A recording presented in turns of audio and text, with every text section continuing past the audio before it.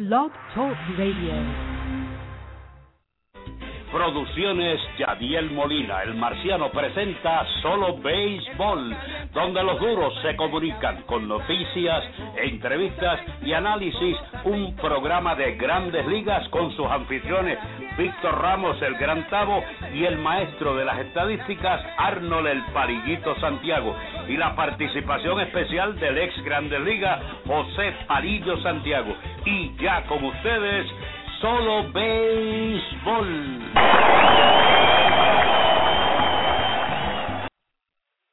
Buenos días, amigos fanáticos. Bienvenidos a un podcast de Solo Béisbol, donde los duros se comunican. Otro podcast aquí que hoy les estaremos dando toda la información de lo que está aconteciendo en el béisbol de Grandes Ligas, series que están calientes para empezar desde el día de hoy, lo que ha sucedido en los juegos de ayer.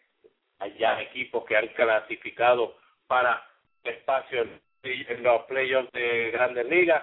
Este es Arnold Palillito Santiago, alias el bostoniano, nuestro compañero de cabina, mi partner Víctor Ramos, el Tabosky. No puede estar con nosotros, está un poquito ocupado en una cita, así que aquí estamos para dejarles saber a ustedes lo que está pasando. Palillito Santiago, hay muchas cosas sucediendo en el béisbol de las Grandes Ligas. Tenemos jugadores como Josh Hamilton, del equipo de Texas, que no pudo jugar con el equipo ayer, todavía tiene problemas de la sinusitis y su visión. Hace aproximadamente una hora voló para ver a su médico de cabecera, que es el que le brega la visión, también la sinusitis, para ver si le puede arreglar ese problema o ayudar cómo poder combatir eso, porque ustedes saben que Josh Hamilton es uno de los jugadores que el equipo de Texas definitivamente necesita en ese año. Lo estuvo cargando casi todo el año, tuvo unos meses que no le fue muy bien, que fue esos meses de julio y junio, pero levantó el equipo Adrián Beltrán, empezó a calentarse Adrián Beltrán, entonces pues la baja producción de John Hamilton en esos últimos meses no se pudo sentir tanto gracias a un Adrián Beltrán, que ayer fue el que le dio la victoria al equipo de Texas, de Yu Darvish, que pichó increíble por 8 entradas. De eso estaremos hablando en unos momentitos, pero Josh Hamilton, quien está bateando 87, 32 cuadrangulares, 123 remolcadas, todavía es el líder en cuadrangulares. Miguel Cabrera detrás de él con 41, cerquita Arandón también. Así que Josh Hamilton es una baja que el equipo de Texas, bueno, en este momento no la está sintiendo tanto como por lo de Adrián Beltrán, y porque todavía domina en ese oeste una ventaja de 4 sobre el equipo de Oakland, que también estaremos hablando en unos minutos lo que el equipo de Oakland estará haciendo este weekend, a quien se va a estar enfrentando. Una serie muy buena la que le toca al equipo de Oakland. Sabemos todos que ayer 2 equipos, como había dicho anterior, clasificaron ya para un espacio en la postemporada del 2012.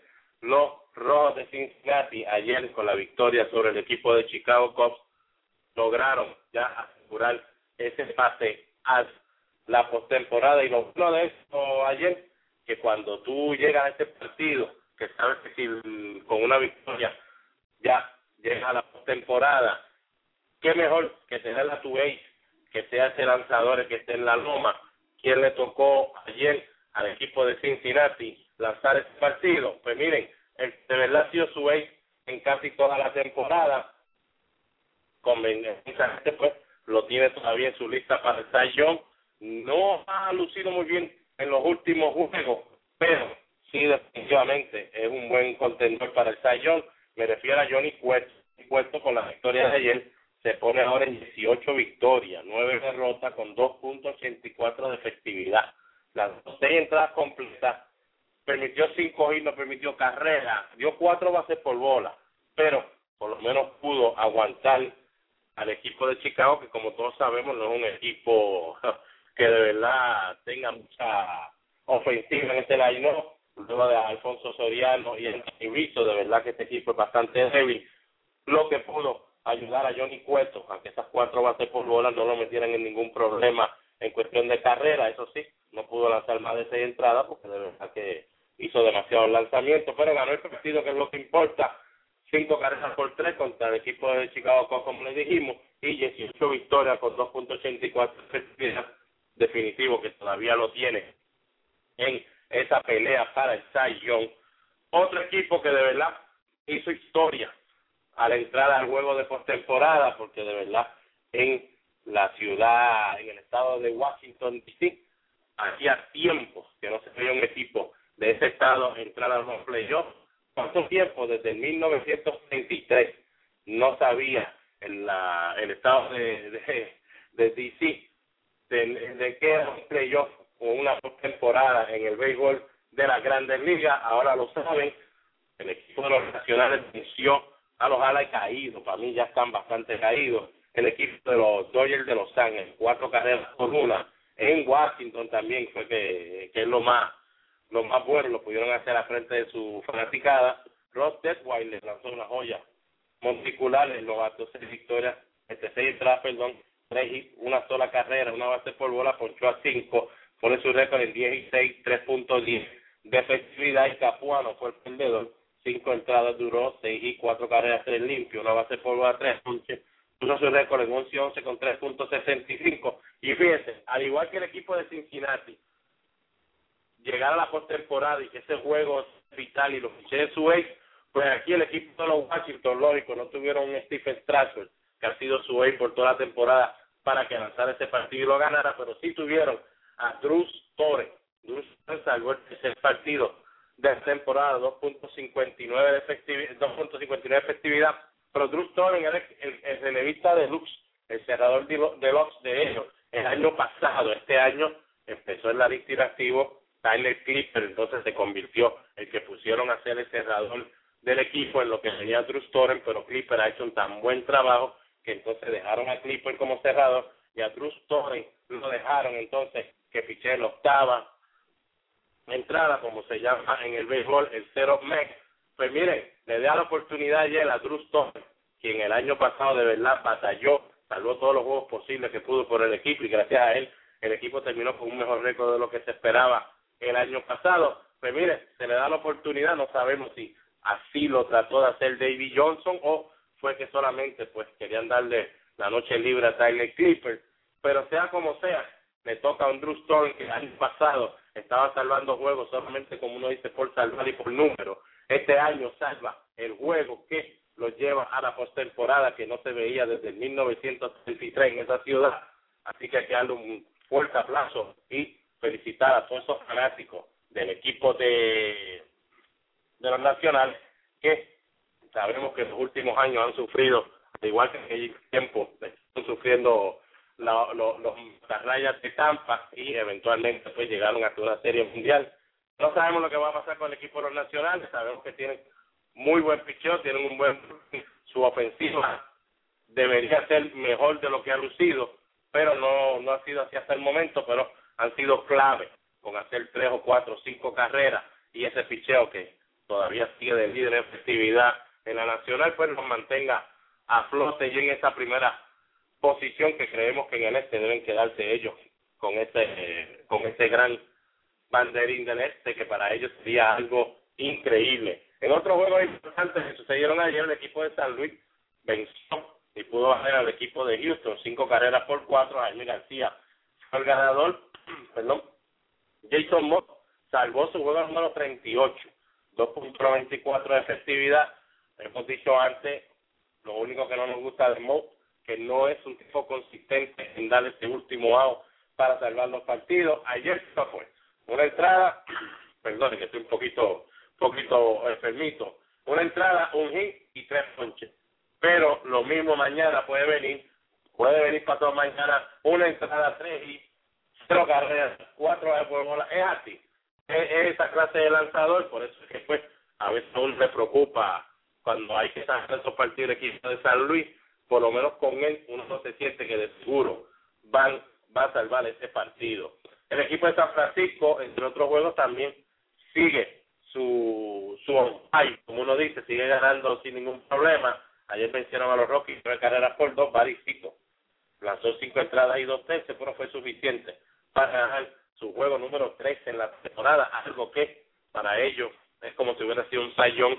No pensaban que Paris podía dar posiblemente más de 10 victorias, y si daba 10 victorias para ellos eso era bastante importante, pero al Team Lincoln solamente tener 10 victorias y tener un año bastante pésimo, especialmente esa primera mitad de 3-10 que tuvo Team Lincoln, Baricito en sí llenó los zapatos de Team Lincoln en cuestión de victoria, es lo que Team Lincoln pues recuperara su forma, que ya la recuperaron en la segunda mitad con sus 7-4 en la segunda mitad, así que Baricito pues para ellos sí.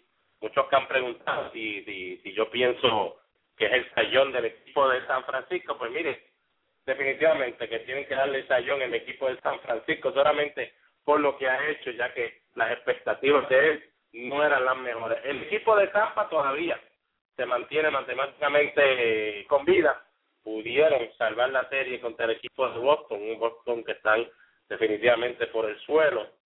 Ayer estaban ganando el equipo de Boston en la última entrada 4-1, pero como saben, el equipo de Boston no es seguro que ese juego lo puedan ganar como uno, porque están ganando por tres carreras, pero el equipo de Tampa anotó 6 carreras en la novena entrada, 7 carreras por 4 y dio honores en esa serie de 4 partidos. Habían ellos dando si perdían 3-4.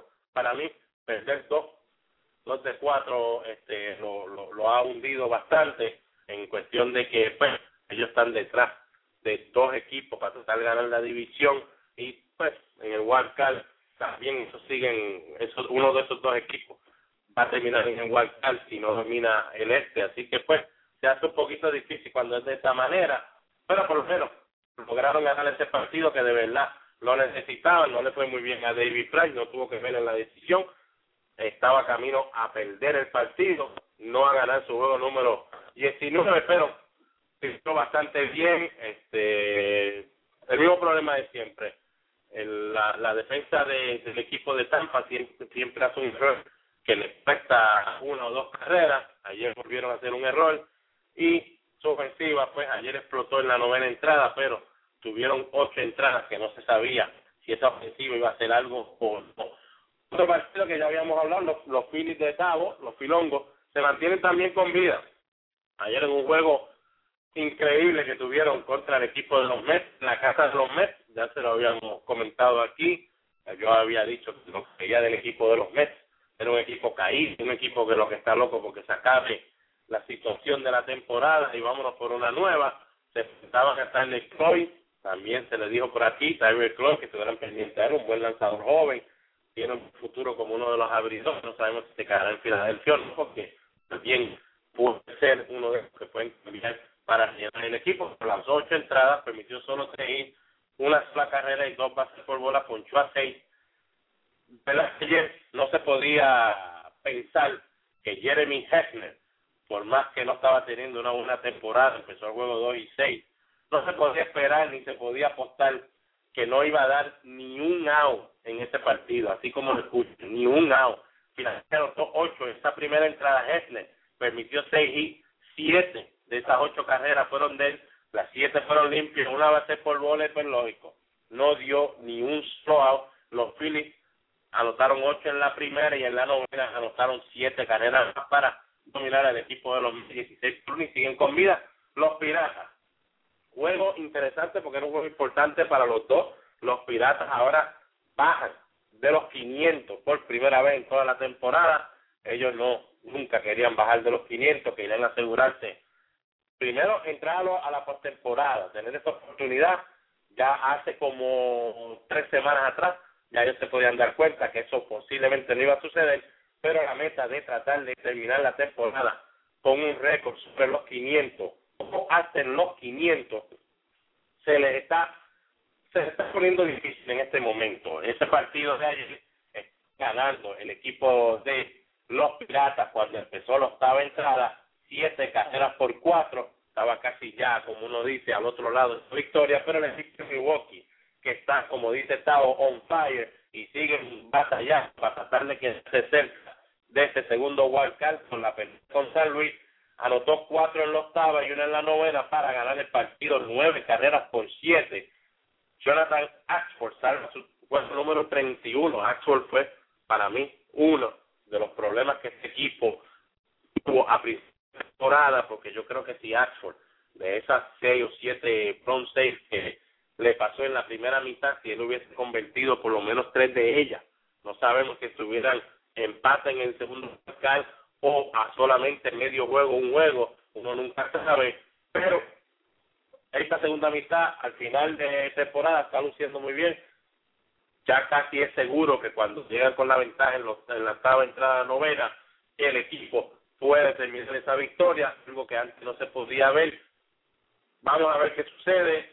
Seguimos pensando que el equipo de Milwaukee la tiene, por lo menos tiene más oportunidad que el equipo de Filadelfia, pero vamos a ver qué sucede. El equipo de Oakland pudo ganarle al equipo de Detroit el último juego de la serie y evitar ser barrido 12-4, juego que estuvo cerrado hasta la sexta entrada, pero en la novena Oakland ganó 2-6, así que pierde Aníbal Sánchez, ganó Pat Nietzsche. La única mala noticia del equipo de Oakland es que su zurdo, Brett Anderson, que estaba lanzando muy bien luego que llegó del Tommy John, se lastimó el oblique y dijo ayer que ese problema en el oblique, lo que conocemos como la ingle, él no cree que va a poder regresar a tiempo para lanzar en los últimos, en 2 o 3 partidos que le tocaba lanzar, de los últimos 13 juegos que le quedan, algo que es sumamente un poquito doloroso para el equipo de Oakland, especialmente su rotación, ya que habían perdido a Bartolo Colón, Brandon McCarthy, y ahora pues pierden a Brett Anderson, así que vamos a ver qué le pasa al equipo de Oakland sin Brett Anderson. Los Yankees pues dominaron al equipo de AA, equipo liga instruccional, y AAA, como le quieran llamar, del equipo de Toronto, pero eso es lo que hay que hacer, señores. Ganar esos equipos, barrerle esa serie cuando tú estás o aguantando una posición para que no te la quiten o estás buscando una posición. El equipo de los Yankees en este momento está tratando de aguantar esta posición que tiene y es un juego muy importante y una serie muy importante, aunque sea con un equipo que no lucha mucho, pero con todo y ese equipo de Toronto hizo 7 carreras, batearon muy bien a Phil Hughes. Phil Hughes solamente dio 5 entradas, permitió 4 carreras, ponchó a 9, dio 3 pases por bola, pero las 7 carreras que el equipo de los Yankees pudieron hacer en la cuarta entrada fue demasiado para ese equipo de Toronto tratar de volver con sus muchachos novatos, así que ganan esa serie, la tenían que hacer porque les toca una serie caliente, más tarde estaremos hablando de eso. El equipo de los White Sox perdió ante Kansas City 4-3, porque ellos estaban dominando hasta la quinta entrada y hasta la misma sexta entrada, con eso que estaba 3-2, el equipo de los White Sox tuvo mucha oportunidad de ganar este partido. Después del juego dijeron que se sentían que regalaron este partido, después no se pueden regalar estos partidos, especialmente con un equipo como Kansas City. Y a última hora vimos el juego de la noche. Yu Darvish, 4 hits, una carrera, una limpia, una base por bola y 9 ponches, gana el partido, pone su récord 16-9, tremendo récord para el novato Yu Darvish. Néstor Cayey vuelve y hace de la suya en cuestión de que el bullpen de California, luego que Zach Greinke también había lanzado 8 buenas entradas, solamente permitió una carrera y la carrera para mí no debió haber contado, ya que en la jugada en el home plate, un fly sacrificio, se ve claramente que Nelson Cruz nunca con su mano tocó el home, debieron haberlo cantado out, no fue así, valió la carrera y luego Adrián Beltré, que por eso es que yo sigo pensando, soy de los que digo que Adrián Beltré es el que ha lastimado más a Josh Hamilton que el mismo Josh Hamilton en gestión para el premio del más valioso, ya que Beltré está bateando, está demasiado caliente, especialmente este último mes y medio, está bateando ahora mismo en la temporada, 3-16, 34 cuadrangulares, 95 carreras remolcadas. Lo bueno de Beltré no se envasa mucho, señor, en cuestión de base por bola, solamente ha recibido 34 bases por bola, pero solo se ha ponchado 76 veces, señor, en 557 turnos al bate, es un jugador que siempre está jugando sobre 150 partidos, casi 160 partidos, ya 144, él dijo uno que otro por molestias en el estómago en los últimos días, pero ese es Adrián Beltré, señores. Si lo miras con Josh Hamilton se ha ponchado 144 veces comparado a las 76 veces de Adrián Beltré. Definitivo, son bateadores de fuerza, que batean para 300, casi nunca se ven que se ponchen menos de 100 veces, especialmente con 500 turnos al bate. Miguel Cabrera es otro que tiene sobre 500 turnos al bate y solo se ha ponchado 87 veces. Esas son cosas que casi no se ven. Un bateador que tenga la fuerza, que tenga el contacto y que no se ponche mucho. Eso bien raro, de verdad, definitivo. Mira a un Nelson Cruz que tiene 22 cuadrangulares, se ha ponchado 134 veces. Eso es lo que hacen esos clases de bateadores, pero vencer con el 34, cuadrangularle 2 carreras en la novena entrada para darle la victoria al equipo de Texas, 3 carreras por 1. Eso fue lo que estuvo pasando en cuestión de los standings, en cuestión de los scores de los juegos de ayer. A una primera pausa y regresaremos en breve y a ver si con nosotros ya podemos tener Alta Bonsky. El Rincón Criollo, localizado en la carretera número 1 de Cayey a Salinas, con la fritura gourmet, televisiones con pantallas gigantes, bebidas refrescantes y el mejor ambiente. Atendido por su propio dueño Luis Meléndez, el Rincón Criollo. Fritura gourmet, pantalla gigante, mejor ambiente. Llame al 678-1074 y reserve su mesita para que no se quede fuera del Rincón Criollo. Doctor Víctor J. Ramos Torres, con servicios de ginecología y obstetra, localizado en el edificio profesional Hospital Menonita en Aibonito, suite 303. Llame al 735-8001 extensión 1021 o al 205-9018. Allí estará el ginecólogo y obstetra Víctor J. Ramos Torres. Farmacia GS, localizado en la calle Monserrate esquina Palmer número 26 en Salinas. Servicios de fax, fotocopia y escáner. Precios especiales para las iglesias, escuelas y otras instituciones. Recetario por internet para las recetas de 90 días y contamos con el servicio de delivery. También contamos con los pagos de factura de agua, luz y teléfono. Comuníquese al 824-4444 o el 824-5665. Allí está la Farmacia GS en Salinas. Periódico La Cordillera, el periódico del centro, el que te lleva lo último en informaciones y noticias. Ese es el ejemplar periódico La Cordillera. También los puedes encontrar vía www.lacordillera.net. Comerciante que me escuchas, auspicia tu negocio en el periódico La Cordillera llamando al 739-3094. Periódico La Cordillera, el periódico del centro. Bebo's Barbecue en la Marginal Los Ángeles le ofrece el mejor pollo de todo Puerto Rico. Además, puede disfrutar de su bebida favorita en un ambiente familiar. Si la comida es de Bebo's, me la llevo. Teléfono 787-791-1577. Bebo's Barbecue. Angel Sport, fabricante de uniformes deportivos y estampados de camisetas y gorras, en la zona industrial del Comandante en Carolina. Richard Pérez, su propietario, y sus atentos empleados los atenderán personalmente. Con su email angelsportpr@yahoo.com.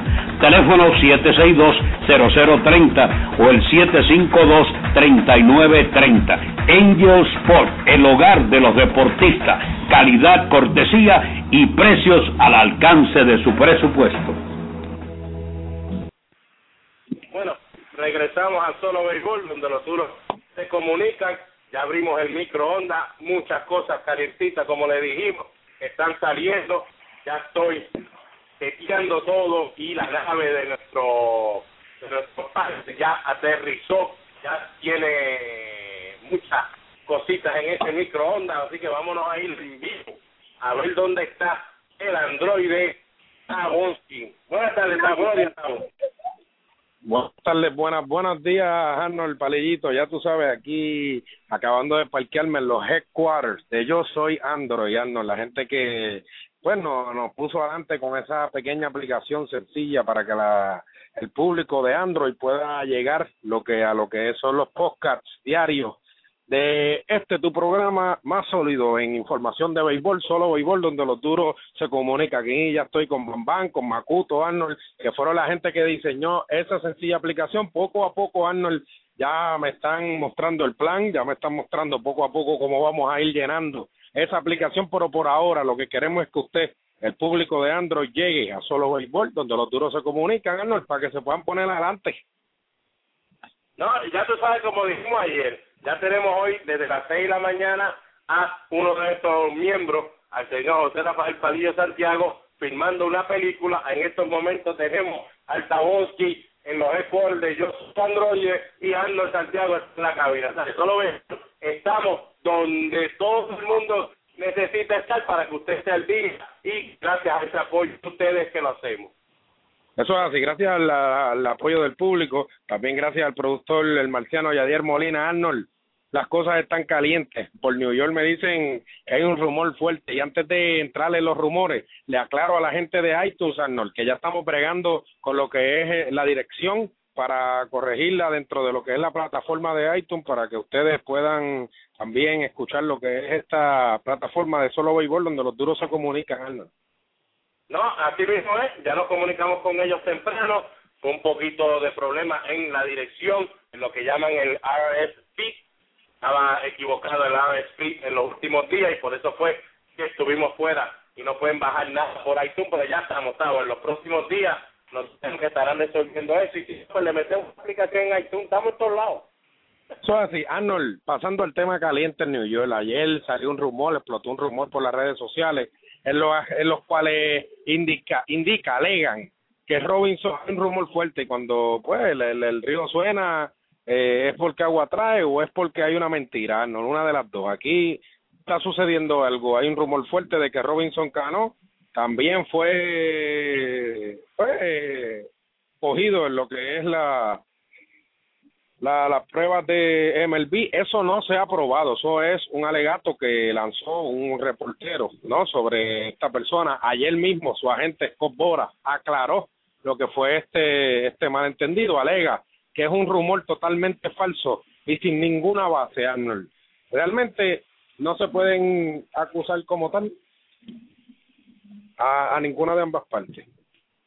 Bueno, como tú dices, tenemos entendido por las fuentes que nos llegan aquí, dicen a Solo Béisbol que eso fue un rumor originado en la República Dominicana, donde el reportero de Estados Unidos, Dan Torres, de Charlotte, de Carolina del Norte, le llega esto a través de, según Scott Boras dice, a través de un agente que es rival de Scott Boras, en el sentido de que pues es una de las agentes que son competencias, como ayer hablamos con Benny Román.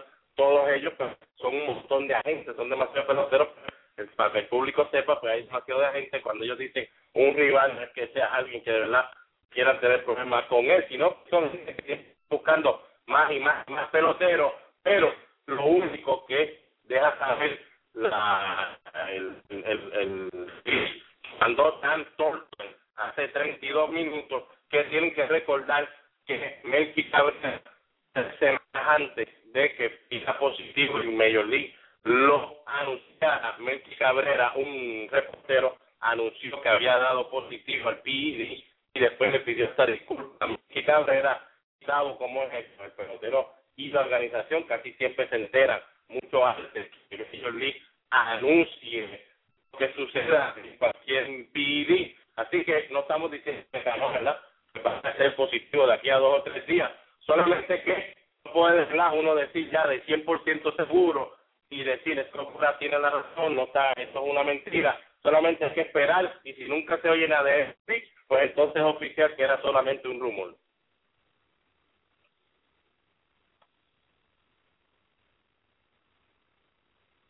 Bueno, perdimos ahí la conexión con el Tabonsky, pero nada, en breves momentos estoy seguro que estará con nosotros el Tabonsky. Pero sí, eso es lo que sucede. Los rumores siempre en el béisbol van a haber rumores. Yo creo que hasta se veía venir, ya que la relación de Robinson Cano con Melky Cabrera, desde que ellos empezaron en Liga Menor, no es tanto que en Grandes Ligas, sino en Liga Menor, son muy buenos amigos, siempre se les ha visto juntos cuando estaban en Nueva York. También después que Melky fue al equipo de Atlanta había cambio. También pues tienen esa relación de una buena amistad, pues lógico, si Melky Cabrera dio positivo, era posible que alguien estamos aquí, ¿verdad?, hablando nosotros nuestra opinión, que alguien empezaron un rumor, pero según este reportero, esto es un rumor que empezó en la Dominicana, en la República Dominicana. Entonces un agente que es uno de los rivales de todos los agentes que están en el béisbol y en el deporte, pues entonces le hizo de llevar la información a Dan Rodman de Carolina del Norte. Vamos a ver qué sucede, señor. En estos momentos, pues, lamentablemente el béisbol tiene una mancha tan grande, los PED, que ya uno pues no puede asegurarse que la información que esté dando un agente o que esté dando un reportero sean 100% oficial y que sean pura verdad. Hay que esperar. Si Major League nunca dice nada, pues entonces Robinson no debe tener ningún problema. Yo de verdad, para mí sería algo bien fuerte escuchar que Robinson Cano dijera positivo, ya que su trayectoria en el béisbol es una bastante buena. Ha sido un jugador desde que llegó a las Grandes Ligas, no solamente que de la noche a la mañana Robinson Cano explotó. Melky Cabrera, pues, habían unas indicaciones de que Melky Cabrera posiblemente estaba utilizando algo ilegal, ya que pues sus números, tanto cuando llegó a Kansas City y cuando llegó aquí a San Francisco este año, sus números, ¿verdad?, no se comparaban a lo que él estaba demostrando en años anteriores. Ya lo dijo el gerente general del equipo de los Yankees, Brian Cashman, que para él Melky Cabrera siempre fue un cuarto outfielder, uno que no era regular, pero que podía hacer un buen trabajo en los jardines y podía jugar por lo menos de 7 juegos a la semana. Él podía jugar unos 4 juegos a la semana y iba a ser productivo, pero no al punto de ser un jugador considerado, como uno dice ya, MVP, que es lo que este año le ha traído a ese equipo a ese equipo de San Francisco. Como saben, ayer el equipo de los White Sox ya aseguró que no estarán poniendo la opción de Jake Peavy, uno de sus buenos lanzadores de esta temporada. Jake Peavy ha lanzado definitivamente mejor de lo que ellos esperaban.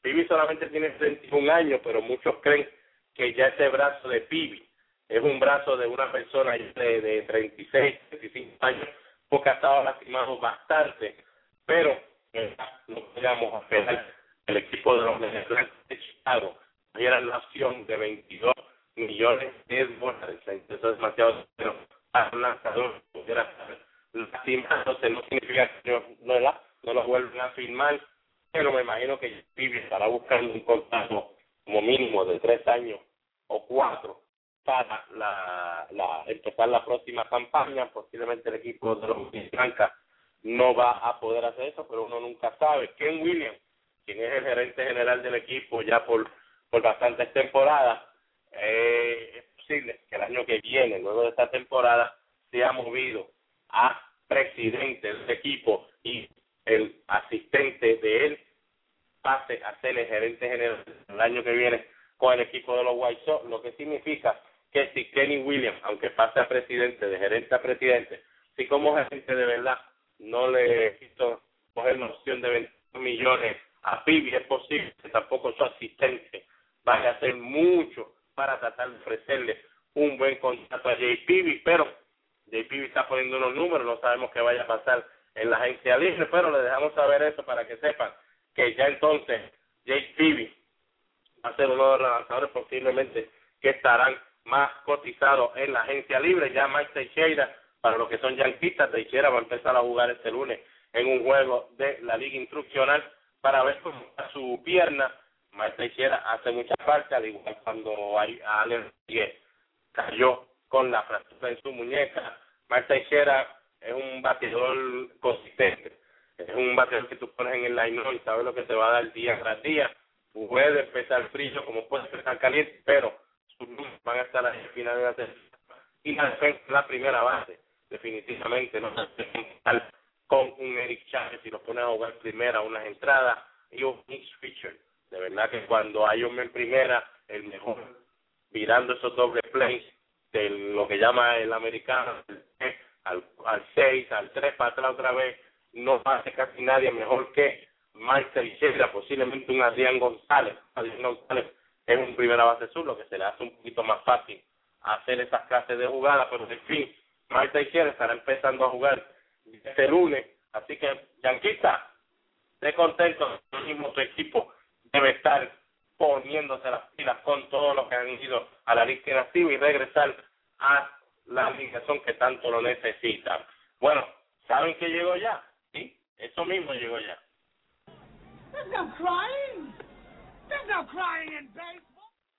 Para que no le suceda lo mismo que al bostoniano que se fue a dormir, al otro día se levantó a 25 juegos del banderín, aquí le traemos la sección de los standing traídas a ustedes por la Farmacia GS, el ginecólogo Víctor J. Ramos Torres, Periodico La Cordillera, Bebo's Barbecue y el Rincón Criollo. Pues como dice esa canción de No Crying in Baseball, en el béisbol no se llora, pues entonces aquí vamos, no llores si no menciono a ninguno de sus equipos, porque lamentablemente al no mencionarlo, ellos no están por ningún lado de lo que a nosotros nos interesa. En el este de la Liga Americana, los Yankees están primero, 86-83, Baltimore no jugó ayer, así que el equipo de los Yankees le logró con la victoria ayer a Toronto de sacarle medio juego más, lo que significa que ahora están a un juego completo por encima del equipo de Baltimore con 85-64. Los Yankees han ganado 8 los 10, 5 juegos corridos. También han ganado el equipo de Baltimore, quien empieza hoy una serie en el equipo de Boston, acá en Boston, 85-64, a un juego de ellos, 7 victorias en los últimos 10. También llevan 4 victorias consecutivas. Igual le vamos a decir dónde está Baltimore para que, si usted es fanático de Baltimore, no se sienta tan mal por el segundo a solamente un juego de los Yankees. El equipo de Tampa, como te dijimos, todavía matemáticamente está en la pelota, pero vemos su paso bien duro para poder sobrellevar y entrar en esta postemporada, pero cualquier cosa puede pasar, como vimos el año pasado, el equipo de Boston eliminarse en el último día de temporada. El equipo de Tampa, 80-70, 6 juegos y medio, solamente 3 victorias las últimas 10. Eso yo creo que tenía que ser un 7-3 en vez de un 3-7, pero ya no se puede volver hacia atrás. Boston y Toronto pues siguen peleando esa última posición. Me imagino que se decidirá en la última semana también, o quizás vuelve Boston también a esperar ese último día a ver dónde ellos terminan. En la central, el equipo de los White Sox perdió ese juego bien, para mí demasiado importante, ya que el equipo de Detroit ya había perdido una victoria contra el equipo de Kansas City, le daba otra vez pues de ventaja. No sucedió así, pero todavía siguen en primer lugar, 81-68, han ganado 6 de los últimos 10 partidos. El equipo de Detroit perdió ayer, pero habían ganado los primeros juegos contra el equipo de Oakland, 79-70, están a 2 juegos de ese equipo de los White Sox, han ganado 6 de los últimos 10 partidos. El equipo de Kansas City y Minnesota seguirán peleando esa última posición, aunque la última posición posiblemente la decidieron Cleveland y Minnesota, así que Kansas City debe sentirse muy bien, porque para mí Kansas City termina tercero en esa división y eso es un buen logro para un equipo de Kansas City. En el oeste, el equipo de Texas sigue con su paso firme, 89 victorias, 60 derrotas, han ganado 6 de los últimos 10 partidos, han ganado 2 consecutivos. El equipo de Oakland, de Texas, definitivamente que ya tiene, como uno dice en Puerto Rico, ese equipo de Los Ángeles, angelinos de Los Ángeles, como unos nenes ya, como unos bebés, como unos hijos.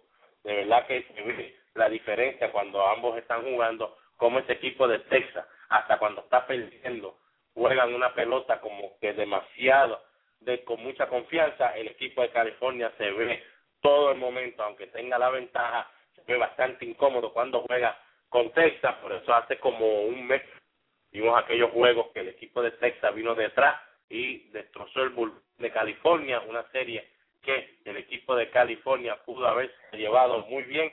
No fue así, terminaron bien maltrechos y ese día habíamos dicho aquí en Solo Béisbol que ese era un juego de statement.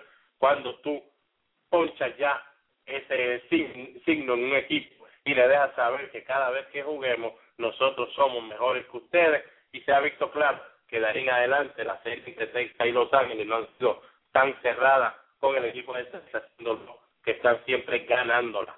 El equipo de Oakland está en 65-64, ganaron ese partido de ayer, lo necesitaban contra Detroit, porque si lo perdían sería entonces a 5 juegos, se mantienen ahora a 4 juegos del equipo de Texas.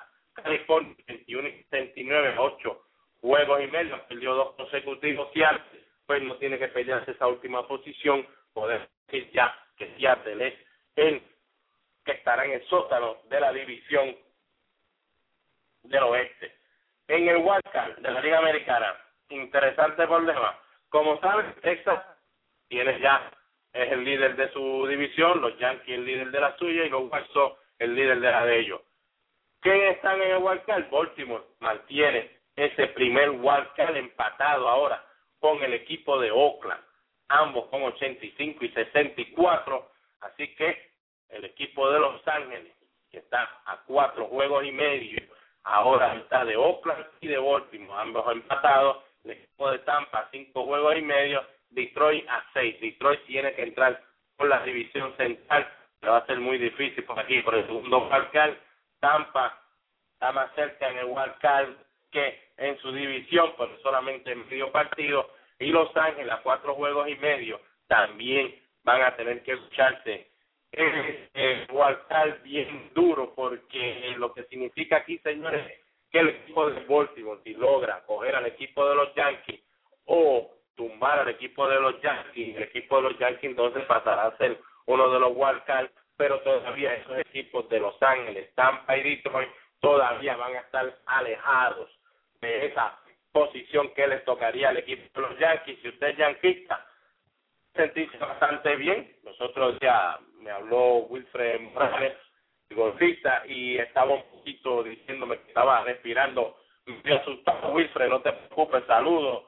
Usted respire tranquilo, que hay, yo creo que ustedes, ya sea por el wildcard o por su división, deben estar en los playoffs. No, y hay unos yanquistas que siempre decían que el segundo wildcard fue creado para que mis bostonianos entraran y ayudarlos, para que pues no dijeran que se quedaron fuera con el año pasado. Sería algo increíble. Ven, no lo puedo negar que voy a estar contento que el equipo de los Yankees entre por el segundo wildcard. Así que a veces lo que decimos vuelve para atrás y nos muerde. Pero nada, sabemos que ese es el béisbol y por eso nos gusta tanto el deporte del béisbol. En la nacional, el equipo de Washington, que ya aseguró un paso a la postemporada, estará ahí puesto 91 y 58, ganado 5 los últimos 10. El equipo de Atlanta 86-64, también bien cómodo en esa segunda posición, 5 juegos y medio a 6 de ventaja que tienen en el wildcard. Deben tener ese wildcard ya, yo diría que dentro de después de ese weekend, yo creo que ya el lunes o martes Atlanta debe sentirse demasiado cómodo y deben hasta celebrarlo, tanto los fanáticos de Atlanta como el equipo de Atlanta, sus jugadores. Filadelfia está 15 y medio en esa división. Su posible entrada o su posible esperanza debe ser en el segundo wildcard. Estaremos diciendo los standings wildcard ya mismito. 7 de los últimos 10 han ganado 3 consecutivos. El equipo de los Mets y Miami peleando esa última posición, aunque el equipo de los Mets con 5 derrotas consecutivas y una sola victoria en los últimos 10 partidos ha hecho un buen trabajo para estar en ese sótano, así que puede ser que vayan al sótano a las millas. ¿Y cómo es el béisbol? A principio de temporada, los primeros casi 3 meses de temporada, los metsistas, como yo le digo, estaban todos gozando y se gozaban cada victoria del equipo. Lo menos que ellos podían pensar es que su equipo podía terminar con 90 derrotas al finalizar la temporada, aunque todos veíamos a los Mets terminando posiblemente en el sótano, pero lo que eran metsistas pues se tenían muy bien porque la verdad estaban jugando bastante bien al principio. En la central, Cincinnati, como le dijimos, ya está en las postes, dominan el central muy cómodamente, 91-59, han ganado 4 consecutivos, 7 de los últimos 10. San Luis en la segunda posición, ya están 11 juegos de ellos. Hablaremos de San Luis en el wildcard, igual que Milwaukee. Los Piratas, señores, 74 y 75, como le dijimos al principio de programa, los Piratas bajan de los 500. ¿Cómo tú bajas de los 500? Pues mire, de agosto 9, el equipo de los Piratas tiene solamente 11 victorias y tienen 28 derrotas. Por eso es que el equipo de los Pittsburgh está en una debacle bien fuerte para ellos y ahora tienen que hacer todo lo posible por tratar de terminar sobre los 500. De seguro van a terminar en esa cuarta posición ya que el equipo de los Cubs con sus 92 derrotas y el equipo de Houston con 102 derrotas, jamás y nunca van a poder quitarle esa cuarta posición a los Piratas, pero deben hacer todo lo posible por terminar sobre el 500. Para mí, no van a terminar sobre los 500, ya cuando baja de los 500 aquí a la altura de la temporada, de la manera que han estado jugando, como que se va a hacer bastante difícil lograrlo, pero esperemos que se le dé por lo menos para esos fanáticos de los Piratas, que llevan desde el 1992 esperando que uno de sus equipos por lo menos termine la temporada en 500. En el oeste, San Francisco, 87 y 63, 8 victorias en los últimos 10 partidos, han ganado 4 consecutivas, ahora dominan al equipo de los Dodgers por 10 juegos. El equipo de los Dodgers, 77 y 73, el que estará peleando en ese wild card. Como le dijimos, llegamos, wild card de la Liga Nacional, Washington domina su división, Cincinnati domina la suya, San Francisco domina la del este.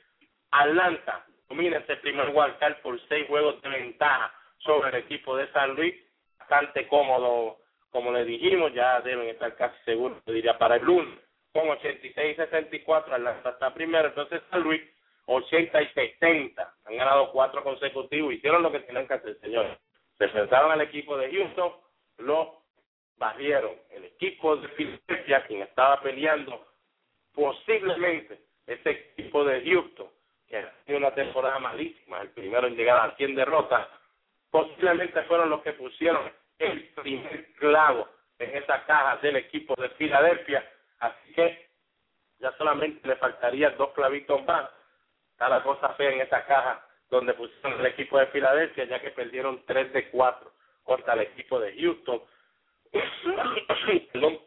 El equipo de Milwaukee, entonces es el que está segundo detrás del equipo de San Luis, con 77 y 72, 2 juegos y medio, han ganado 8 los últimos 10, 5 juegos consecutivos han ganado, van a tener una serie este weekend y la próxima semana bastante calientita, que se la estaremos hablando muy pronto. El equipo de los Dodgers entonces ahora baja detrás de ellos a 77 y 73, a 3 juegos del equipo de San Luis. Entonces Filadelfia 76 y 74 a 4 partidos esta primera posición, jugando muy bien, 7 victorias en los últimos 10 como le dimos ahorita, pero ahora el equipo de Filadelfia tendría con 4 juegos detrás de ellos, va a tener que pasar por encima del equipo de los Dodgers, brincarle al equipo de Milwaukee y lógico, brincarle a ese equipo de San Luis. Yo siempre había dicho que en la Liga Americana el equipo que ganara 88 victorias debería ser el ganador de ese segundo wild card. En la Liga Nacional, para mí, el equipo que gana 85, 86 victorias es el equipo que debe estar ganando ese segundo wild card. Así que, si lo vemos de esa forma, el equipo de Filadelfia tendría que entonces, definitivamente, ahora mismo, ganar 10 de sus últimos 13 partidos, algo que sería bien fuerte para ellos. Los Dodgers tendrían que ganar también 9 de esos últimos 13 partidos, posiblemente 10 juegos. No lo hemos visto desde que llegó todo eso a gente de Andy Ramírez, Adrián González, Josh Beckett, no lo hemos visto jugar a su potencial. Sería bien difícil decir que el equipo de los Dodgers pueda hacer algún movida en este wild card. El equipo de Milwaukee pues está jugando muy bien, todo dependerá cómo le vaya en las próximas series. Bueno, señores, ahí vieron lo que había. Lo más interesante que está es el wild card, como dice el Tabosky, eso es lo más chulo que está. Así que vamos a ir ahora a lo más lindo del día, lo que a mí más me gusta. ¿Qué? Llegaron los jueguitos para hoy y las predicciones del bostoniano Palillito Santiago se las traen Farmacia GS, Periódico La Cordillera, el ginecólogo Víctor J. Ramos Torres, Bebo Barbecue y el Rincón Criollo. Ok, los jueguitos para hoy. Ayer me escraché en el juego de los Yankees, pensé que le iban a dar más duro, le dieron duro a Phil Hughes, pero no tan duro para derrotarlo y perdieron 10-7. Fue el único juego que no pude disfrutarme el haberlos escogido, pero para adelante. Seguimos aquí con nuestra bola del mundo tratando de escoger estos juegos. No, señores, hoy empiezan una serie muy importante, muy nice para los juegos de hoy. San Luis visitando al equipo de los Cubs. Carpenter hará versus Bolsta, que tiene 6-10. Yo me voy a ir de seguro con el equipo de San Luis. Sabemos que Carpenter a lo mejor entrará, quién sabe si 4 entradas, 3 entradas, posible 5, no sabemos cómo va a ser, pero lo mismo, y vamos a ver a Carpenter igual como vimos a Andy Petit. Andy Petit se pudo enfrentar al equipo de Toronto y lanzar bastante cómodo, sin mucha presión, ya que es un equipo que no debe ser de mucho cuidado para un lanzador que está tratando de volver a la loma. Igual aquí para Carpenter. Chris Carpenter se va a enfrentar a uno de los peores equipos en la Grandes Ligas. Los Cubs de Chicago tienen unos bateadores como Anthony Rizzo, Starlin Castro es un bateador que un lanzador veterano como Carpenter puede dominar, ya que es lo que llaman ellos un free swinger. Y Alfonso Soriano también, con todo y eso que conectó 30 cuadrangulares los otros días, llegó a esta marca desde el 2007. Alfonso Soriano no llegaba a los 30 cuadrangulares, llegó, pero un bateador también free swinger que puede dominarlo un pitcher veterano como Carpenter. Pero me voy a ir con el equipo de San Luis a que su bullpen va a poder, su bullpen su ofensiva va a poder dominar el equipo de los Cubs. Atlanta visita al equipo de Tavo, a los Filongos, Hanson 2-8 versus Kendrick 9-11. Definitivo, el equipo de Atlanta se siente muy cómodo como va. Esto es más para un juego más que Hanson debe demostrar que está poniéndose en forma y está listo para los postemporada. Así que yo me voy a ir con el equipo de Filadelfia, que tiene que venir con una desesperación increíble para tratar de ganar todos los juegos que puedan. Gana su hogar. Kendrick está lanzando muy bien en los últimos partidos. Me voy a ir entonces con el equipo de Filadelfia dominando al equipo de Atlanta. Milwaukee visita a los Nacionales. Los Nacionales, Edwin Jackson 9-10, Sean Marcon 5-4. El equipo de los Nacionales ya aseguró su puesto en la postemporada. Jackson sabe que va a estar en esa rotación. Yo todavía nunca he confiado mucho en Jackson, solamente en la postemporada. Me ha hecho sentir de que no confío en él, pero en estos juegos de regular no confío mucho en él, así que me voy a ir con el equipo de Milwaukee. Sean Marcon derrotando al equipo de los Nacionales. Minnesota viaja a Detroit de 1-6-4 versus por 0, 9-2. El equipo de Detroit tiene que seguir ganando. De 1 es un buen lanzador, un lanzador incómodo. Creo que este juego entonces no va a ser carrera, posiblemente, pero creo que nuestro Miguel Cabrera, saludos a Raúl González allá en Detroit, nuestro Miguel Cabrera creo que seguirá poniendo sus números y acercándose más a esta triple corona, y espero que tenga un buen partido hoy Miguel Cabrera, y la gente entonces acá en Estados Unidos empieza a hablar de Miguel Cabrera como el seguro MVP. No me ha gustado, de verdad, un poquito decepcionante escuchar por televisión a muchos de los comentaristas, analistas y exjugadores que están también en la televisión decir que como único Miguel Cabrera puede ganar el MVP, es que gana la triple corona, y de verdad es algo, la triple corona no es algo que se hace todos los días, señores. El último que la hizo, para la casualidad, fue jugando para la temporada donde mi padre tuvo su mejor año en Grandes Ligas con el equipo de Boston, que en 1977 Carl Jacques ganaba una triple corona, señores. Eso casi ni se da. Eso es bien difícil y decir que solamente como único el latino la va a poder ganar el MVP, es que gane la triple corona. Es algo duro porque no hemos escuchado que digan que si Boston no quiere ganar el MVP en la nacional, pues lo debería hacer ganando la triple corona. Esto, de verdad, lo veo algo injusto.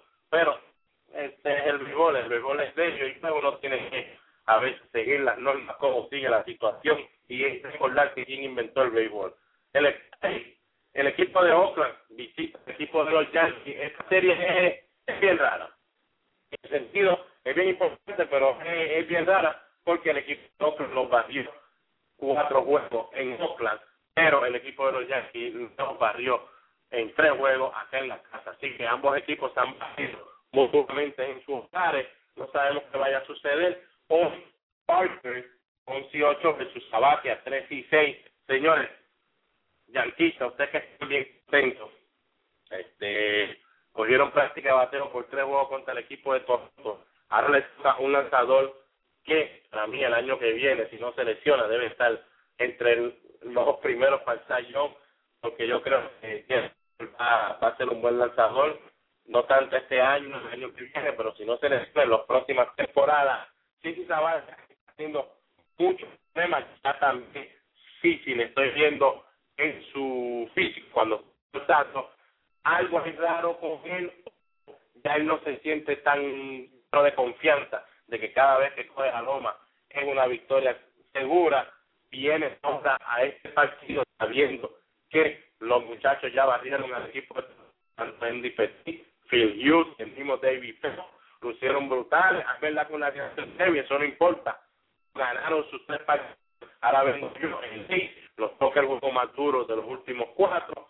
¿Quién que yo? El Leeds, veo a Cici Sabatia teniendo problemas en este partido. Creo que el equipo de Oakland estará con la victoria, pero como dijimos ayer, en el juego de y Texas, probablemente por 1 o 2 carreras, nada más. Los Orioles visitan a Boston, González 4 versus Lester 9-12. El equipo de Boston aquí juega malísimo, así que le voy a dar ese juego al equipo de los Orioles, posiblemente cómodamente. Lester está pichando frío y caliente en la última, antes solamente pichaba frío, pero no veo vista ninguna en nuestro equipo de Boston, y aquí en la casa, con tanto abucheo, ellos lo menos que quisieran venir es aquí a la casa y jugar. El equipo de los Dodgers visita Cincinnati, Blanton 9-13, Arroyo 2-8.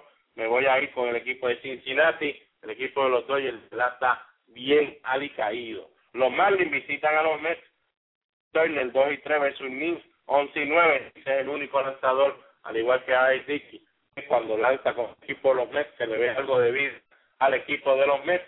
Me voy a ir con el equipo de los Mets para que ganen este primer partido de la serie de los Marlins. Toronto visita a Tampa Bay, Villanueva 7-5, Shields 14-9. Veo que con la victoria que tuvieron ayer el equipo de Tampa no fue contra un buen equipo como el equipo de Boston, pero sí hicieron la victoria y el comeback contra un buen lanzador, porque Bailey aquí había lanzado muy bien y fue su primer blown save de la temporada, pero fue por lo menos contra un buen cerrador, así que ellos tienen la confianza que pueden hacerlo con cualquiera. Pero con el equipo de Tampa, los Piratas visitan al equipo de Houston. Los Piratas les toca ahora que Filadelfia no se pudo comer bien, San Luis se lo comió bien. Esperemos que el equipo de los Piratas se levante y pueda dominar esta serie y ganarla completa, pero me voy a ir con el equipo de Houston, ya que veo muy caído al equipo de los Piratas, y por experiencia cuando uno llega ahí, de verdad que ya todo se le cae encima y ya uno no puede más y se entrega. Yo como que lo veo entregado. El equipo de Arizona visita a los Rockies, Miley 15-10 versus Pomeranz 1-9. Me voy a ir con el equipo de Arizona. Miley debe estar llegando a esa victoria número 16 y sigue esto para mí, hasta el momento, mi primer pick del novato del año. Si pierde este partido, definitivamente pues mi primer pick se convierte en Top Fraser, peleando con Bryce Harper para ser novato del año en la Liga Nacional. El equipo de Cleveland visita al equipo de Kansas City, Masters 11-14 versus Mendoza 7-9. Voy a ir con el equipo de Kansas City. Le ganaron a los White Sox, me imagino que se siente que le pueden ganar al equipo de Cleveland. Los White Sox visitan a los Angelinos, Philly, que hablamos ahorita, 11-11. Visita a Santana, 8-12. Santana ha sido un buen lanzador en los últimos partidos. El primer picado, ¿verdad?, fue desastroso para Santana. Me voy a ir con el equipo de California. Está contento de que ya Texas se fue de su parque, para que entonces esa ofensiva explote contra el equipo de los White Sox. Marineros reciben la visita del equipo de Texas, Martín Pérez 1-1, Iwakuma 6-5, Iwakuma tremendo lanzador, pero le voy a dar este partido al equipo de Texas, posiblemente a cuestión de batazos. La ofensiva de Texas la veo ganando al equipo de Seattle. Y los Padres visitan al equipo de San Francisco, Casey Kelly, que era el cambio de Adrián González de aquí a Boston allá. 2-1 visita a San Francisco, Bogerson 12-9. San Francisco sigue ganando muy bien, el equipo de San Diego luciendo fenomenal, pero como veo al equipo de los Dodgers perdiendo el partido de hoy, creo que el equipo de San Francisco va a hacer eso en la pizarra y va a decir, bueno, vamos a ganar para entonces poner esto a 11 juegos, casi ya más que seguro en esta división como los campeones de la división. Así que me voy con el equipo de San Francisco. Señores, estos son los juegos para hoy. Vamos a una pausa y regresamos en breve por lo que a usted le gusta. El Rincón Criollo, localizado en la carretera número 1 de Cayey a Salinas, con la fritura gourmet, televisiones con pantallas gigantes, bebidas refrescantes y el mejor ambiente. Atendido por su propio dueño Luis Meléndez, el Rincón Criollo. Fritura gourmet, pantalla gigante, mejor ambiente. Llame al 678-1074 y reserve su mesita para que no se quede fuera del Rincón Criollo. Doctor Víctor J. Ramos Torres, con servicios de ginecología y obstetra, localizado en el edificio profesional Hospital Menonita en Aibonito, suite 303. Llame al 735-8001 extensión 1021 o al 205-9018. Allí estará el ginecólogo y obstetra Víctor J. Ramos Torres. Farmacia GS, localizado en la calle Monserrate esquina Palmer número 26 en Salinas. Servicios de fax, fotocopia y escáner. Precios especiales para las iglesias, escuelas y otras instituciones. Recetario por internet para las recetas de 90 días y contamos con el servicio de delivery. También contamos con los pagos de factura de agua, luz y teléfono. Comuníquese al 824-4444 o el 824-5665. Allí está la Farmacia GS en Salinas. Periódico La Cordillera, el periódico del centro, el que te lleva lo último en informaciones y noticias. Ese es el ejemplar periódico La Cordillera. También los puedes encontrar vía www.lacordillera.net.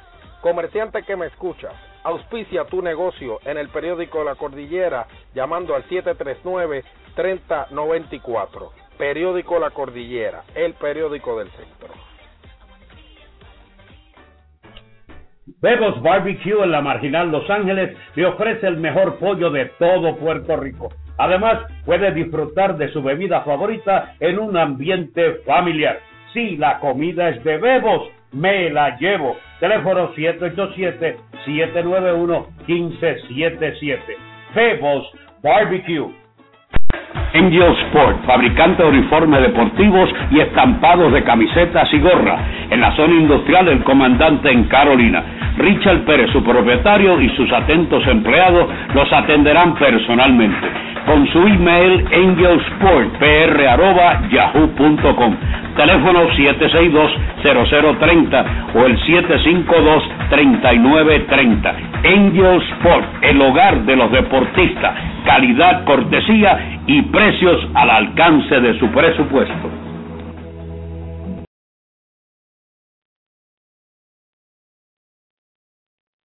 Bueno, regresando aquí a Solo Béisbol, donde los duros se comunican, vamos aquí a sacar un momentito en un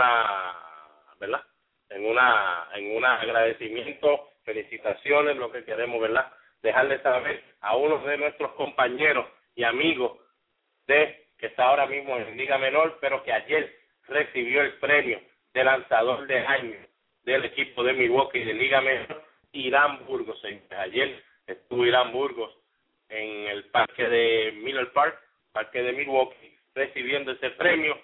Nos envió una foto del momento, un momento que pues nos llena de orgullo. Otro boricua que está plantando bandera en Liga Menor y posiblemente ya el año que viene debe tener mucha oportunidad en la rotación del equipo de Milwaukee, por lo menos que esté en el equipo de Grandes Ligas, ya sea en el bullpen, pero le vemos un futuro a nuestro amigo Irán Burgos. Ganó 10, perdió 4, 1.95 de efectividad en las menores. Esta sección del Dogao Boricua es traída a ustedes gracias a Farmacia GS, ginecólogo Víctor J. Ramos Torres, Bebo's Barbecue y el Rincón Criollo. Bueno, ya saben quién auspicia nuestra sección, perdonen ahí el pequeño problemita que tenemos acá en la cabina, pero como le dijimos, 10 y 4, 1.95 de efectividad, lanzó 171 entradas, 154 ponchetes, lo mejor que hizo. Le batearon solamente 2-10 a nuestro amigo Irán Burgos, así que señores, vamos a tener una buena representación en el Clásico Mundial, yo creo, porque Irán Burgos debería estar en esa rotación de Puerto Rico que tanto lo necesitamos. Así que esa fue parte de una de las secciones nuevas que vamos a tener aquí en Solo Béisbol, donde los duros se comunican, se llama el Dogao Boricua. Así que, ¿quiénes fueron los que dijeron que el equipo de Baltimore no podía llegar?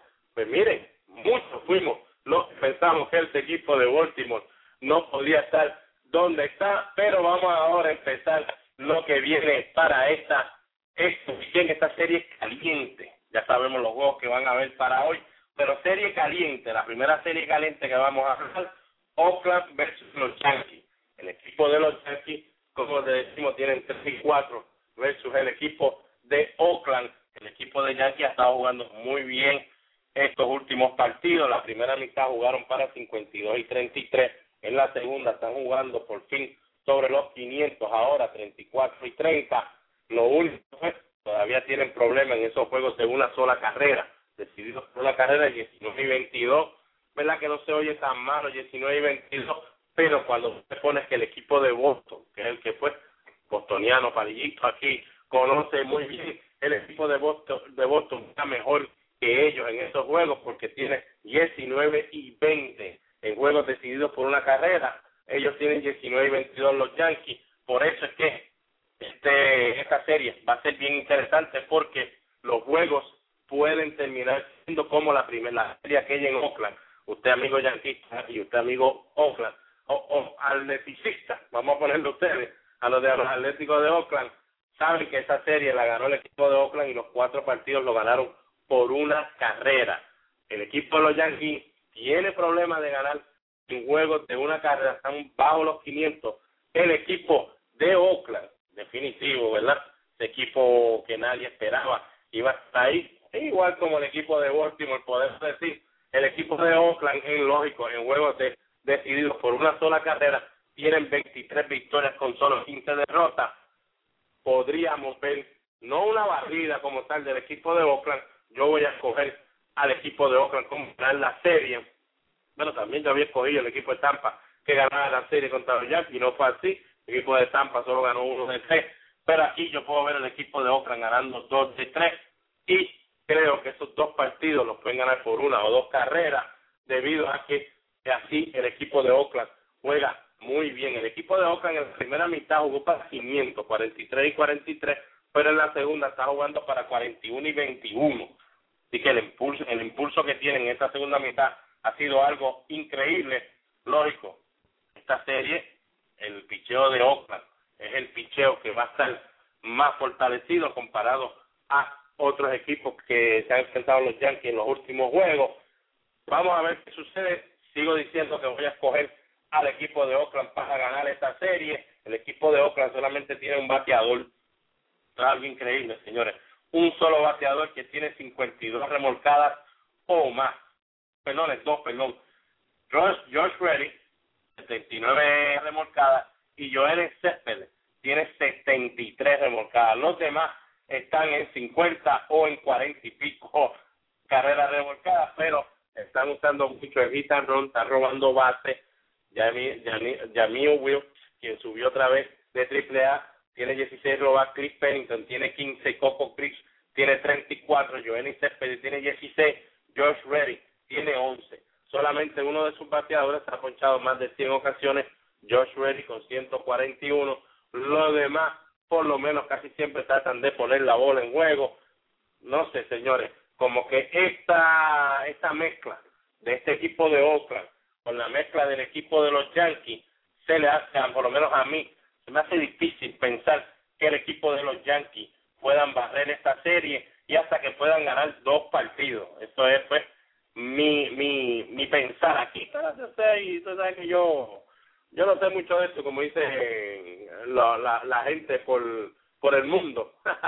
Pero no, pues fuera de lado. El equipo de los Yankees es un buen equipo, nosotros lo sabemos, pero de verdad que el picheo del equipo de Oakland y de la manera que roban base, y Russell Martin está teniendo problemas en sacar corredores en segunda base, esta clase de juego pues hace la cosa difícil. Pero Kuroda, Sabathia, Nova estarán siendo los lanzadores que van a ver el equipo de Oakland en esta serie. El único que me preocupa más que todo es Sabathia, porque no creo que es el Sabathia de años anteriores. No sabemos si, como dice George Girardi, si esas entradas en los años anteriores, tantas entradas lo hasta ya agotando en ese brazo. Acuérdense que en el 2009 este equipo de los Yankees quedó campeón gracias al brazo de CC Sabathia, que pudo lanzar cada 3 juegos, estaba lanzando CC Sabathia, porque pues en esa época podía lanzar cada 3 juegos, tanto por el itinerario que estaba seteado de esa forma, como él se sentía muy bien y ese brazo aguantó todo lo que le lanzó o todo lo que le decían que tirara en el 2009, y por eso fue que ganaron, pero están teniendo problemas desde el 2009 para acá, ya que los playoffs no son los mismos. Ya no vas a poder tirar cada 3 días, la cosa cambia un poquito, vas a tener que usar 4 abridores, y por eso es que creo que este lanzador CC Sabathia está teniendo muchísimos problemas. Vamos a ver qué sucede. El equipo va a tener que batear en esta serie si quiere dominar el equipo de Oakland, pero de seguro Mark Teixeira no está en este line, así que ya tiene que estar pensando en usar un Raúl Ibáñez, lo están usando demasiado, ya se nota que está bastante cansado. El mismo Eric Chávez ya no es completamente el mismo Eric Chávez que era cuando venía del dugout, y Andrew Jones, que está bateando 1.97, 13 cuadrangulares, 32 remolcadas. Andrew Jones en sí ya no ha estado jugando ni con lanzadores zurdos, así que ya está bastante cansado. Creo que ya ellos no cuentan con Andrew Jones como un jugador que lo va a poder ayudar regularmente, así que ese es el camino. Ya Andrew Jones se puede poner el título de bateador emergente si se les da oportunidad. Lógico, tienen a Ichiro Suzuki, que está caliente con el bate. En un momento dado llevaba 7 en 8 turnos. O sea, está matando la serie, pero eso fue contra Toronto. No podemos pensar que también eso va a seguir contra el equipo de Oakland, que va a tener un buen picheo, pero Suzuki está haciendo 3.21, 4 cuadrangulares, 22 remolcadas, ha hecho el trabajo que de él se esperaba. La otra serie que comienza, pues Baltimore va a jugar acá en Boston. Baltimore tiene 8 victorias con 4 derrotas versus el equipo de Boston. Ya han bajado al equipo de Boston acá. Chris Davis, su bateador de primera base, ya le ganó al equipo de Boston. Sí, señores, Chris Davis lanzó 2 entradas en aquel juego espectacular, según los fanáticos aquí, el juego más espectacular, entradas extras. Chris Davis pichó las últimas 2 entradas y ganó el partido, con todo y eso que se ponchó 5 veces como bateador en este partido. Señores, ayer estuvimos hablando, Tabonsky se lo ha dicho, yo se lo he dicho, los números que dio Tabonsky, 5 bateadores que se han ponchado sobre 100 veces, en la defensa están bien abajo, en su bateo de primera están bien abajo, lo que tienen es fuerza bruta, que es lo que uno escucha por ahí. Pues miren, es dar cantazo por todos lados cuando hacemos el swing. Tienen 5 bateadores con 21 cuadrangulares o más. Eso es lo que ellos van a traer a la mesa. Ese swing violento. No tienen a Markakis, que es una de las bajas fuertes de ellos, pero trajeron a Nate McLeod, 2.87, 4 honrones, 15 empujadas. Ha ayudado un montón Nate McLeod. Vamos a ver qué sucede ahí. Definitivo, voy a escoger el equipo de los Orioles. Creo que nos van a volver a barrer la serie. Debería ser de esa forma, porque el equipo de los Orioles, como dijimos del equipo de Filadelfia, como dijimos del equipo de San Luis, como dijimos del equipo de los Yankees, cuando te frente equipo malo, tú tienes que barrerlo para mantenerte en posición o seguir detrás de cerca a la oposición que están buscando pasarle. El equipo de Baltimore tiene que ganar estos 3 partidos. Yo, como bostoniano que soy, cuando los Yankees llegaron aquí en la última serie, los Yankees tenían un juego de ventaja, se fueron de aquí empate en el standing, estábamos muy contentos porque no los ayudamos en nada.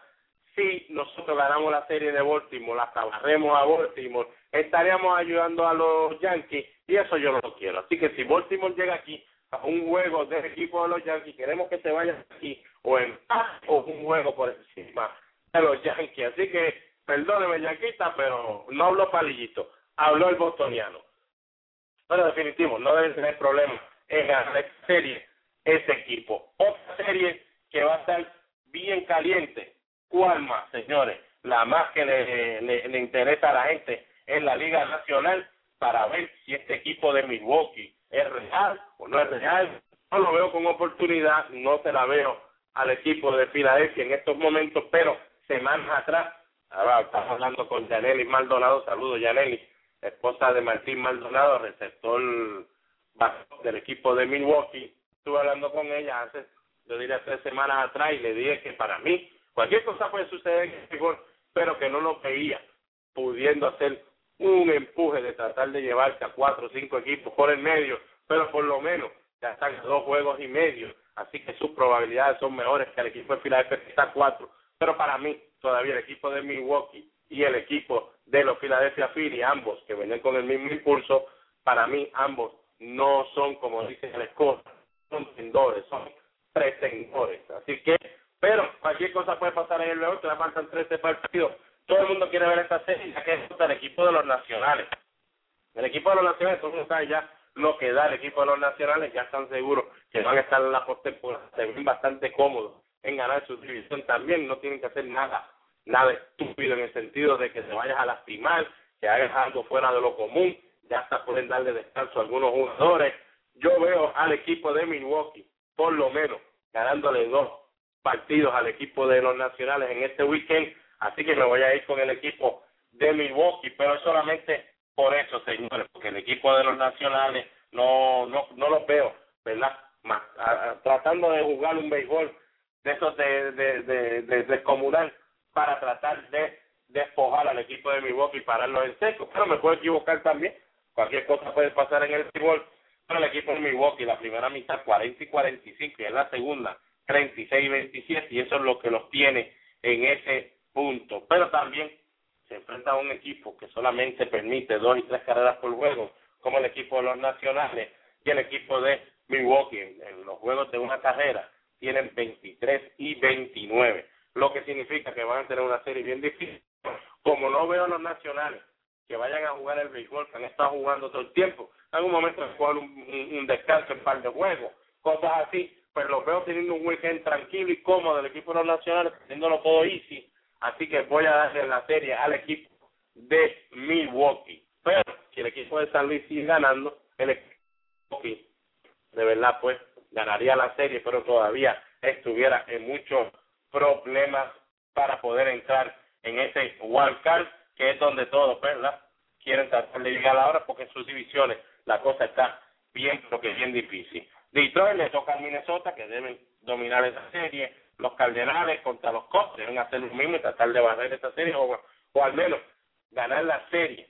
Filadelfia pues tiene que tratar de barrer la serie contra Atlanta para seguir ese impulso y tratar de rogar que el equipo de San Luis entonces pierda 2 o 3 juegos para ellos tratar de empezar a acomodarse por encima y tratar de llegar de 4 juegos, tratar de reducirla a 2 o a 2 y medio, en lo que falta entonces después sería casi solamente una semana de temporada. Los Dodgers visitan el equipo de Cincinnati, el equipo de Cincinnati está muy cómodo, está muy tranquilo, lo sabemos, están más o menos en la misma situación que los nacionales, pero para mí, yo le voy a dar la serie a ese equipo de los Cincinnati Reds, porque el equipo de los Dodgers, de verdad que tiene demasiados problemas, ya uno no sabe qué pensar de ellos, desde que llegó Adrián González solamente conectó un cuadrangular como miembro del equipo de los Dodgers y lo conectó, como todos lo saben, en su primer turno al bate. El único de los que han sido cambiados que se puede decir que está haciendo su labor y que de verdad pues ha producido como ellos esperaban era Hanley Ramírez, que está bateando 2.62, 10 honrones, 42 remolcadas en lo que está con el equipo de los Dodgers, pero Shane Victorino solamente batea 2.25, tiene 13 robadas, pero solamente 2.25 y un on-base percentage de 2.98, un OBP, que eso no es muy bueno para un Victorino, no era lo que ellos esperaban, y Adrián González, como le dimos, solamente batea 2.45, un OBP de 2.99, señores. Sí, Adrián González, que estaba en un OBP casi en 400 en la Liga Americana con el equipo de los Dodgers, tiene 16 remolcadas en 24 partidos, que es algo bastante bueno, pero no han sido en el punto medio que ellos esperaban, como uno dice en el clutch, con corredores en base, tal como el equipo de los Yankees, están teniendo muchos problemas en basear con corredores en base, así que voy a dar al equipo de Cincinnati esa serie que con todo eso sabemos que el equipo de los Dodgers la necesitan, como uno dice, a muerte. Los White Sox contra California, el equipo de los White Sox ha estado jugando frío y caliente, según todo eso, el equipo de Detroit también ha jugado frío y caliente, y por eso es que siempre se ha mantenido el equipo de los White Sox, pero esta es una serie fuerte para este equipo de los White Sox. Tienen que viajar al oeste, enfrentarse a este equipo de California, que de verdad el equipo de California ya tiene que decir esto, o sea, cuando entramos, este es el weekend, el equipo de California entra este weekend a 3 juegos y medio en ese wild card, bueno, 4 juegos y medio perdieron ayer de este wild card, así que el equipo de California sabe que esta serie, de perder un juego en esta serie, que sería mortal para ellos, y creo que el equipo de California en su casa le va a dar mucho trabajo al equipo de White Sox ganarle la serie, así que veo al equipo de California ganando esta serie, y el equipo de Texas se va a enfrentar al equipo de Seattle. Ahí el equipo de Texas debe dominar esa serie, de verdad, la serie que todo el mundo va a estar siguiendo, definitivo. Milwaukee contra los Nacionales, los Phillies contra Atlanta, todos queremos ver a San Luis contra los Cubs, a ver si van a jugar como deben jugar y ganar esa serie. Oakland versus los Yankees y los Orioles versus Boston, aunque sabemos que esa debe terminar los Orioles ganando. Así que, señores, este weekend tiene muchos jueguitos, muchas series que seguir, y vamos a encontrarnos entonces todos el próximo lunes en Solo Béisbol, en nuestro próximo podcast, con el Tabonsky aquí con nosotros, y cualquier sorpresita que aparezca, usted sabe que también te darán la vuelta. Ayer tuvimos a Melvin Román con nosotros. Así somos, de vez en cuando en Solo Béisbol nos tocan la puerta en la cabina, gente que no sabemos que están por ahí, y estarán con nosotros. Estaremos hablando mucho también del Clásico Mundial y de los Cy Young, de los jugadores más valiosos, en fin, en muchas cositas. Manténgase informado con nosotros a través de Twitter, Palillito Arnold, @Palillito Arnold, @Tabonsky, @Palillo Santiago, también en nuestra página de Facebook, programa de radio Solo Béisbol, denle like, y ahí también siempre tratamos de mantenerlo lo más informado posible, con lo nuevo, con lo viejo, en fin, con todo lo que podemos. Recuerda, ya estamos en Android, busca la aplicación de Android, Solo Béisbol, en iTunes. Como saben, ya les dijimos que están arreglando el problemita técnico que tuvimos con iTunes. En los próximos días, tan pronto nos llegue la notificación, les dejaremos saber ya que entramos a iTunes y que ya puede ir a bajar los podcasts, pero también en Twitter y en Facebook siempre posteamos los podcasts para que ustedes los puedan escuchar. Si no, vaya directo a blogtalkradio.com/Solo Béisbol, ahí también los puede conseguir. En fin, estamos en todos lados. Gracias a todos por el apoyo. Gracias al marciano Yadiel Molina por estar siempre apoyándonos en este programa de Solo Béisbol, un producto de verdad que nos gusta muchísimo llevarlo a ustedes, a mí y al Tabonsky. Así, en fin, gracias a ustedes, disfruten este fin de semana, cuídense mucho, suavecito en la carretera, si está en Puerto Rico, suavecito por allá, señores, que Puerto Rico sabemos que no está muy bien, y también queremos agradecer el Rincón Criollo, localizado en la carretera número 1 de Cayey a Salinas, con la fritura gourmet, televisiones con pantallas gigantes, bebidas refrescantes y el mejor ambiente. Atendido por su propio dueño Luis Meléndez, el Rincón Criollo. Fritura gourmet, pantalla gigante, mejor ambiente. Llame al 678-1074 y reserve su mesita para que no se quede fuera del Rincón Criollo. Doctor Víctor J. Ramos Torres, con servicios de ginecología y obstetra, localizado en el edificio profesional Hospital Menonita en Aibonito, suite 303. Llame al 735-8001 extensión 1021 o al 205-9018. Allí estará el ginecólogo y obstetra Víctor J. Ramos Torres. Farmacia GS, localizado en la calle Monserrate esquina Palmer número 26 en Salinas. Servicios de fax, fotocopia y escáner. Precios especiales para las iglesias, escuelas y otras instituciones. Recetario por internet para las recetas de 90 días y contamos con el servicio de delivery.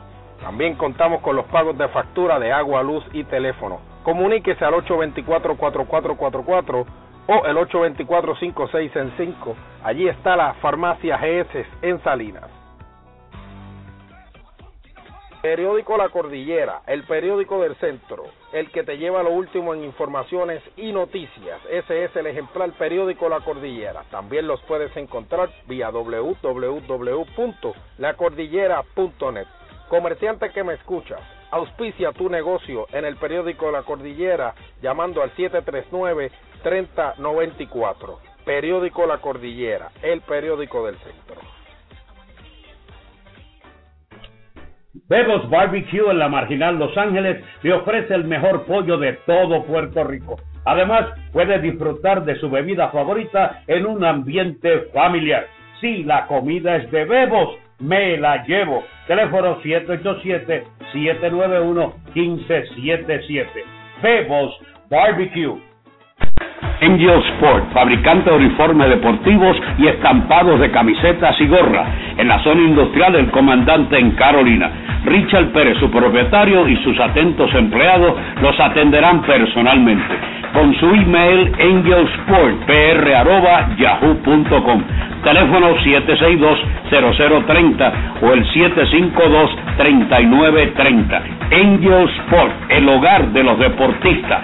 Calidad, cortesía y precios al alcance de su presupuesto.